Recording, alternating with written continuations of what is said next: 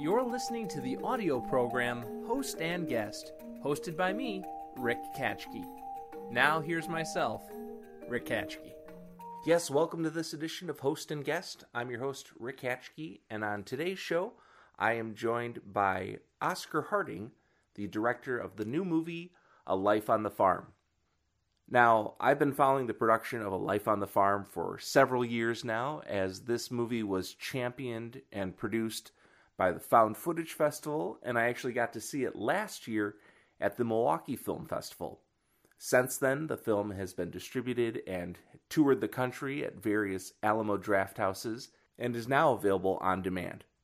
So without giving too much away, A Life on the Farm is a documentary about this feature-length home video which was shot by a farmer named Charles Carson, and the combination of the aesthetics of the tape, the aspects of farm life covered in the tape, and Charles Carson's unique sensibilities.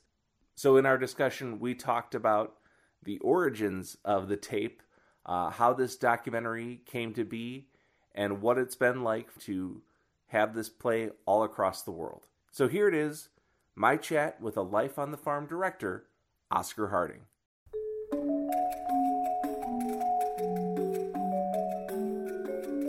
Well, here we are with Oscar Harding, the director of A Life on the Farm. Oscar, thank you so much for joining Host and Guest. Thanks for having me. Glad to be part of the almost decade-long comeback. Yes, I mean, honestly, props to you. Most people have this idea and life gets in the way, they just completely abandon it. This has clearly been something you've been desperate to get back and rolling, I guess. Well, it's funny because Joe Pickett of the Found Footage Festival, I saw him last December, and he was like, why aren't you doing the podcast anymore? We really enjoyed when we were on the podcast, and you should do it again. So I took that little piece of encouragement from Joe and was like, you know what? Joe's right. I should get back to the podcast. He is very, very good at encouraging people to do things either they don't want to do or they really should do. Kind of goes either way. So, A Life on the Farm. I saw this documentary last year at the Milwaukee Film Festival. Incredible documentary. How did it come to be? What was the origin of the tape in your family? Sure. So, yeah, my grandfather passed away in 2006, and we're going down to his house to clear out his possessions. And one of my aunts finds this videotape. They had this vague recollection of, oh, Dad showed us this, crazy tape his neighbor had made. And then she digitized it. We got halfway through when I'm a kid, I'm 10 at the time. And Dad all of a sudden switches off the tape. So it kind of lived rent-free in my head for years. And we moved house and we lost a copy of the DVD, and just, you don't really give it a second thought. And obsessive is the wrong word, because it wasn't keeping me awake at night, but just once in a while I would get this flash of, man, do you remember that tape you showed me? I'd love to see the rest of it, and we could never find it. And then Dom, one of my two producers on this film, this is 2018 at this point. He and his partner and his partner's parents, they go down to this B&B in the West Country, which, for people who don't know, we refer to the southwest of England, that weird kind of almost boot-shaped part of it, as the West Country. So that's Devon and Cornwall and Somerset, a little bit of the city of Bristol. So I think Straw Dogs and Hot Fuzz, that kind of area. Sure. Just in case we need to give a bit of context. So he goes down there and he tells me, you wouldn't believe the weekend I had. And he didn't think he was going to get out of this place alive. There's this kooky old guy running the B&B. It's like Deliverance, but with funnier accents. And then he told me that, and it's it's funny you mention that. Have I ever told you about this tape? So then we start talking. I talked to my aunt, and just by chance, she's like, why didn't you tell me this years ago? I still have my copy of the tape. So, yeah, I get it, sit down and rewatch it, and the rest is history. So there's clips that play throughout the documentary. How long is the tape in and of itself? Yeah, so this initial tape is about 1 hour and 40 minutes. So it is feature length. And then I don't want to give too much away, but we found some additional footage a couple years into production. So they say never to read reviews of your film, but it's your first film, and, you just kind of get that itch. And, even some of the bad reviews and some of the good reviews have said I want to see less of this documentary, more of this guy's film. And I completely agree. The problem is we spent 3-4 years looking, and this is all we could find, 2 hours of footage. And I tell this story at every Q&A, it always gets the same reaction. Charlie Norman, Charles's cousin, the subject of our film, we interviewed him as we're packing up. He said, "It's a shame you didn't come here a few years ago." So we said, "What do you mean?" "Well, I moved house and I had 200 of Charles's tapes and I didn't think anyone would ever want them and I needed to clear out space, so I threw them all away." So he was the custodian and the archivist of all of Charles's work, threw it away. And what is in this film, there's very little of it that we left on the cutting room floor. This might be all that exists of his work. And I'm praying that's not the case. And I'm praying that when we start playing theaters in the UK in the fall, someone's going to see this and they happen to have some extra tapes. Because it's going to be devastating if this is all there is. Like 200 tapes. He was making movies for over a decade. And what we have in the film is just the tip of the iceberg. And I'll be devastated if that's all that remains. So this could be like, hopefully those tapes are unearthed. And this could be like a lifelong project for you, just constantly uncovering a life on the farm tapes. Just, I mean, I love his work so much. Just, I am genuinely and unabashedly a fan of his work. So putting aside a sequel, and I don't think there's any call for it, honestly, I just want to see more of his work. And at one point, we found out that he was even like an aspiring DJ, and he made mixtapes. And we spent like 6 months trying to track down this one mixtape this guy thought he had in a shed, but the lock had rusted. And keep in mind, this is the middle of nowhere. So I'd be calling him up on Skype because he didn't have WhatsApp and there wasn't an internet connection. And I would call him and go, "Hiya, have you found that tape?" "Oh yeah, I haven't got round to it." And it would just be like that for months. And eventually just it went nowhere.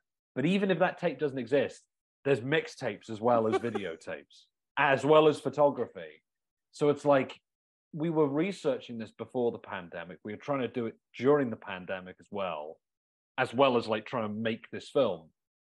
And I'm just praying that like we've missed a trick and there's a ton more stuff out there. So how did actually getting to the step of making this a documentary, how did that come to be? So as soon as we rewatched this footage and I found my aunt's DVD of it, I had this production company with these two partners I met in college, and we were going to do narrative. Like, we all love docs, but I don't know, I can't speak for the other two. I never thought I had the skill set that you need to tell that particular kind of story. I was always interested in narrative. But we looked at each other and went, we have to do something with this. I don't know what, but we cannot just sit on this footage. And we didn't have a lot of context at this time. So first thing we wanted to do was, well, look, let's find out who the hell this guy is. I didn't know anything. My family didn't really know him apart from he's your late granddad's neighbor. That's all I knew. So we started embarking on this thing. And it's a short at this point, right? And then spring of 2019, we shot a little bit of stuff. I get this opportunity to move with my now wife to America. She's American, and start this job. And I just said, look, I'll come back. Summer 2020, we'll finish this thing off. Well, we all know what happened there. But in the interim, before we even knew what COVID was, it's the fall of 2019. And I'm just, sat here twiddling my thumbs and I can't shoot this thing. And I really want to, get in front of a camera or get behind the camera and start doing something with it. So then I find out that in the States, you've got like a subculture of found footage, and people find this stuff like Life on the Farm and they show it to an audience. So we don't have that in the UK. And it just so happened that 2 out of these 3 big found footage entities were going to be in Milwaukee with their show.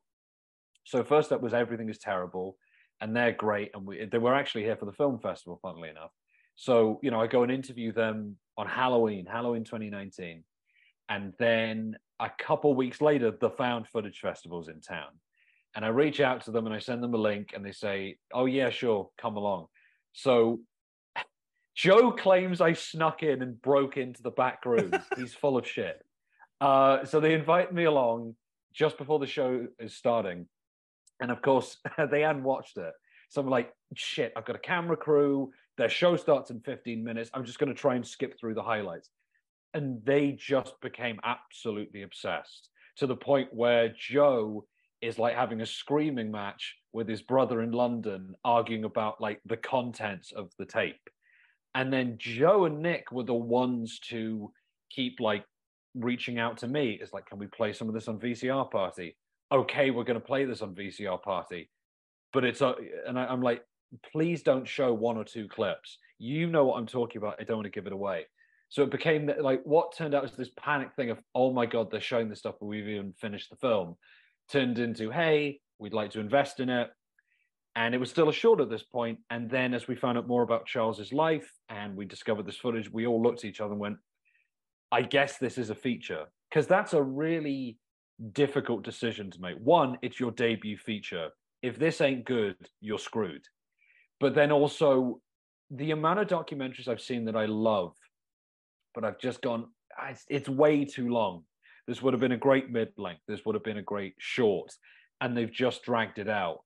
We were really hesitant to turn this into a feature. But more of Charles's life story kept coming out. There was no way that it wasn't going to be a feature. I mean, we've got it at like 75 minutes, which is pretty tight. And that's whittled down from a 4-hour cut. So I think we just about got away with it as like a really short feature. Now, you're so essential to the story.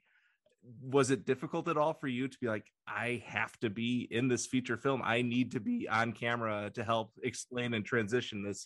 We really all wanted to avoid that. Like, we were doing everything we could to stop me getting in front of camera, because I don't want to take away from who this film is ultimately about. And, you know, sure, I'm the starting point technically through my family and discovering the tape, but there's a way that, like, I don't have to get involved. And the discovery of this isn't really important. It's everything that I discovered. But the problem was, everyone who we would interview for the film and who contributed, and even if they didn't want to be on camera, would like share stories with us. The problem was, nobody knew the complete story, not even his cousin. His cousin was unaware of stuff that we found out from different chapters in Charles's life. The problem was there was no voice that could hold all this together. And we all just looked at each other and went, shit, all right, this is the only decision that makes sense. So every time in the edit, we would try and find every possible second of me that we could cut out. So I'm just this really minimal presence. Like, you know, again, there's some great documentaries I've seen where the filmmaker inserts themselves, and sometimes it works, as sometimes it's just seems like a practice in ego and it gets in the way. And I was so paranoid of doing that. But again, I hope we got away with it, and I'm in it as little as possible. But you need that glue to hold it together. Yeah, there are so many documentaries where it's like you said, it's like an ego trip. It's like, why are we seeing you? Yours is very tastefully done, and it's necessary to the story. So I wanted to compliment you. It is a good documentary to have you on camera for. Just honestly, everything with this has felt like, I guess we got away with it somehow. It's not as though, yes, this is a bold, creative decision and everyone will love this. It's like, I guess we just about got away with it being a feature. We just about get away with the director being in it. Honestly, I'm not trying to be humble. I'm genuinely shocked at the caliber of festivals we got into, the caliber of distributor we picked up. It just feels like dumb luck, and I'm worried we're not going to have that for the next one. So you mentioned, you know, the Found Footage Festival, everything is terrible. So there's both found footage presenters as well as found footage connoisseurs that are in the documentary. How validating was it for you to have that confirmation of like, yeah, this tape is wild? I mean, yeah, look, I think it says something to this footage that is so hyper-regional and old, with references that even people my age in the UK wouldn't get now. And I'm showing it to these Americans in New York and Hollywood and Chicago and Milwaukee, and they're getting it and they absolutely love it. And again, that isn't me. That is testament to the guy whose film we're making a documentary about. I knew we had something, but I wasn't sure how well it would travel, honestly, outside of Somerset, the county this primarily takes place in. But again, like, we've now played 52 festivals in 26 countries on 7 continents. And that wouldn't have happened if they didn't love the work and the subject of this documentary. It's testament to him. You mentioned 7 continents. How did that? There was a screening in Antarctica. How did that come to be? That was a lot of patience and false starts and some really lovely people. who kept emailing me saying, "I'm really sorry, we're trying not to freeze to death." They weren't passive aggressive. I'm phrasing it wrong, but they were just saying, "Hey, we've got to do all this stuff to stay alive and vital scientific research. I promise we'll get round to doing your film." So you can't really push them on. Yeah, can you push aside this stuff that could help revert climate change to watch my film? But then I just get this email out of the blue after sort of 6 months of silence, and they said the team was rotating out. We showed this thing, and they've now kept it on their server, so the next crew can come in. It's kind of like The Thing, but instead of a shape-shifting alien, it's a Somerset farmer. So if you go to Antarctica to a one research station, it's still there for you to watch, which I just love. I'm so happy that happened. That's something for all those that are researchers that listen to the podcast, something for them to look forward to. There you go. And we wouldn't do this strategy for the next film because it is exhausting trying to keep up this international festival run. I mean, I can't say what the festival is, but I think it's the last festival we have confirmed is in October. So this thing has been playing all around the world for like 18 months. We only did it because the more we found out about Charles, the more it became clear he wanted an audience, and he was distributing this work himself the best way he knew how. So it's testament to him, and we just wanted to do this for him, that as many people as possible are going to see your work. I wouldn't do this on the next project. I would just stick to like the conventional way of distribution. Do you have any highlights from your time touring with the film? Yeah, so I've been in the middle of getting my green card, which I've now got. But I got invited to all these international festivals. Some even offered to pay my flight. And it's like, I legally can't leave the States. So I had to miss out on all these different things. One of my partners lives in Australia, so he had to miss a bunch. And the other one is in the UK.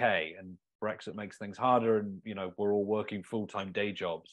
So, yeah, we missed a few. But I've been to Seattle. I've been to Birmingham, Alabama. Obviously, I've been to LA now. I've been to New York and Chicago with it. Highlights, it's just, honestly, if one person shows up to watch this, it means the world. And I know it's easy to say that because you're not going to say it sucks if one person shows up and I don't have a sold out screening. But honestly, I've had people come up to me in tears and like they've got it. And my big worry with this is, are people going to think we're making fun of him? Are they not going to get the point and think that this is cruel?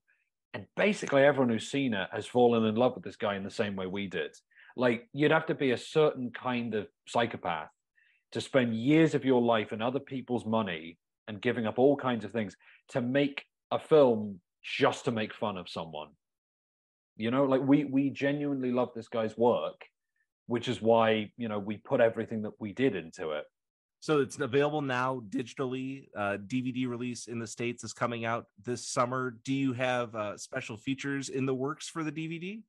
We do indeed. There's some really fun stuff. I may as well just spoil it now. No one's really going to pay attention. But if anyone knows the cult B-movie filmmaker David Rock Nelson, we interviewed him for the film, and he was brilliant. But it didn't make the final cut because it didn't quite work. But he gave the most incredible interview. So we have this amazing deleted compilation, basically, that's on there. So it hits DVD and Blu-ray and VHS on July 18th. We are currently available to buy and rent on every major VOD platform in the US and Canada. Australia and New Zealand are coming soon. We just picked up distribution in the UK and Ireland, so that'll be on the way in the fall. So plenty of ways to see it now. And it's nice to just have it out there and not have to tell people to keep waiting. So this has been a project in the works for years. Do you already have inklings of what your next project might be? Yeah, so we have been working on a short doc this time about a guy in Milwaukee, funnily enough. I can't really give away too much right now, but we've been shooting that for the past year. It's probably going to take another year before it's out, probably 2 years. This is kind of the last doc I would like to make unless another amazing story comes by, because it's one thing trying to, spend years making a narrative film, but then that all comes together very quickly, and then you shoot and you edit and then you're done. But with the doc, it's like it's a part of you for years. A Life on the Farm has been a 5-year journey, and I love it. I'm very proud of it, but I am really excited to just move on to the next thing and tell the next story.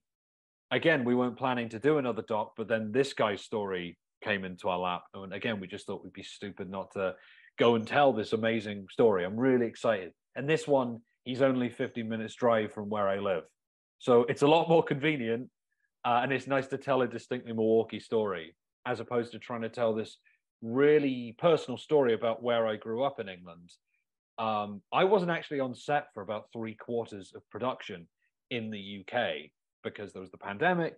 And then once the pandemic started to flatten out a little bit, there was still the travel ban. And then when the travel ban was lifted, I was in the middle of getting my green card. So it's going to be nice to tell a story on set. I really hated the way we had to make the film, where I'm shooting some of it here and I don't have my DP and I don't have my AD, all my producers, like my close partners. And they had to go and do the same thing, but without the director whose kind of vision is driving this thing. And then I didn't even get to be on set for everything in America. Like we were kind of shooting in New York and LA, in between lockdowns in the US, and it just wasn't safe for me to travel. And we didn't have the budget. So I'm kind of directing people over FaceTime with time differences and bad internet connections. And again, somehow we got away with it. Like it's testament to my crew, my composer, my editor, that it looks as good as it does. I would have no idea that it was so patchwork in the production. Yeah, like it is the epitome of a pandemic film, but you wouldn't know it. And like we found some great, subcontractors. One of the main people from Paul T. Goldman directed a bunch of stuff out in LA for us, which is a great doc series. I'd highly recommend it. As a documentary filmmaker, do you have a favorite documentary or some favorite documentaries? Yeah, so one of my favorite docs is American Movie. And I loved it before I even moved to Milwaukee, and you just run into Mark Borchardt all the time. Everyone who's a filmmaker, there's 3 docs that they should watch. Lost in La Mancha and He Dreams of Giants. I don't know if you've seen either. I've seen Lost in La Mancha. I don't know of the He Dreams of Giants. Yeah, I know it really went under the radar, but they made a follow-up, which is showing him finally getting to make Terry Gilliam finally getting to make The Man Who Killed Don Quixote. And it's a great companion piece. Like I just watched it this weekend because he's one of my heroes. I was following the production for decades, from a little kid to an adult now. And it's immensely satisfying that it's out and there's a follow-up doc. So they should watch those 2 and then American Movie. Anything else coming up that you want to talk about or promote? Yeah, I mean, we have some projects in development and there's this doc coming out. But I mean, honestly, right now it's still, tunnel vision, Life on the Farm. We just want to, get the UK tour going. We finally get to bring it back to the village where Charles is from. That I'm really excited about. Yeah, nothing to promote apart from A Life on the Farm. And, it's out to buy and rent. Please tell everyone about it if you like it. Thank you to Oscar Harding for joining the show. Oscar is one of those guys where we have mutual friends who have each told us, you two should meet. I think you would get along. So no better way to have our first ever conversation than to have it recorded for posterity and for your enjoyment. As mentioned, A Life on the Farm is available on VOD now. And if you're a physical media guy like me, that release is coming next month. A Life on the Farm, well worth your time and your money. Plus, you get to see and hear more of this episode's guest, Oscar Harding. So if you haven't seen the movie, but you liked this episode of Host and Guest, I can project that you'd probably like A Life on the Farm. Thanks again to Oscar for joining me, and thank you to you for listening to this edition of Host and Guest.